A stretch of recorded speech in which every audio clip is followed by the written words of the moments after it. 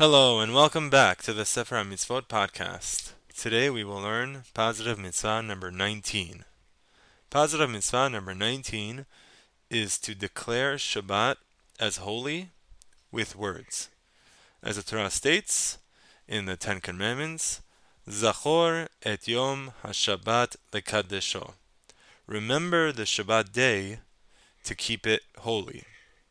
Our sages teach us that this mitzvah to remember is to verbally declare Shabbat as holy by mentioning it with words. How does one fulfill this mitzvah? Two ways, one in the beginning, one at the end, at the bookends. At the beginning of Shabbat, there's the mitzvah of Kiddush.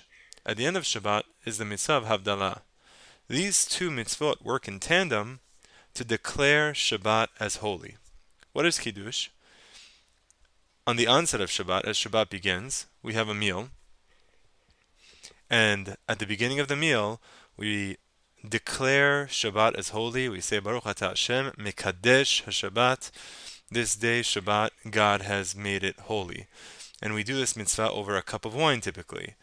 And we begin our meal, our Shabbat meal, with this mitzvah of Kiddush, by declaring Shabbat holy and making a clear difference between weekdays and Shabbat. Similarly, at the end, when Shabbat is over, we say Havdalah on a cup of wine typically. And what we say there is Baruch Atah Hashem HaMavdil Ben Kodesh L'chol.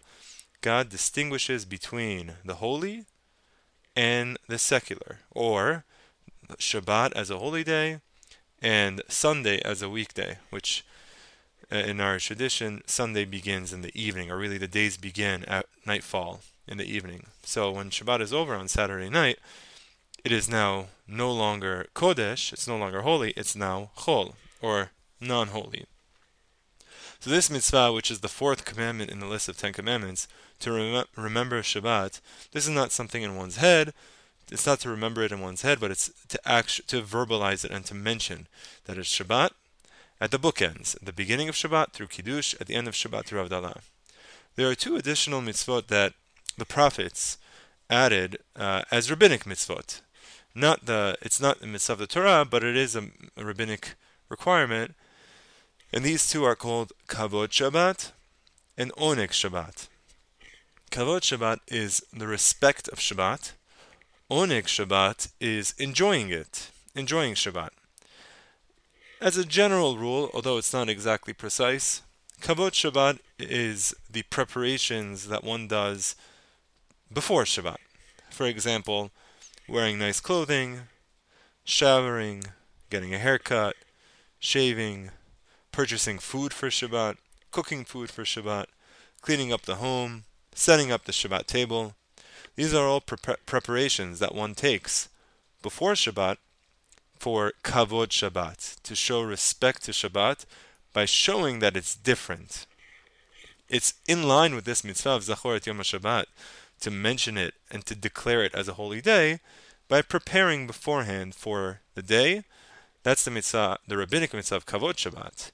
There's also a rabbinic mitzvah of Oneg Shabbat. Oneg Shabbat is enjoying it, which means it's a day meant for eating and drinking and resting and studying Torah and anything and everything that brings people enjoyment. As one enjoys the day, they should state, this is for Oneg Shabbat. I am doing this to enjoy this day, because this day is different than the rest of the days of the week. So to recap, positive mitzvah number 19 is to declare Shabbat as holy with words.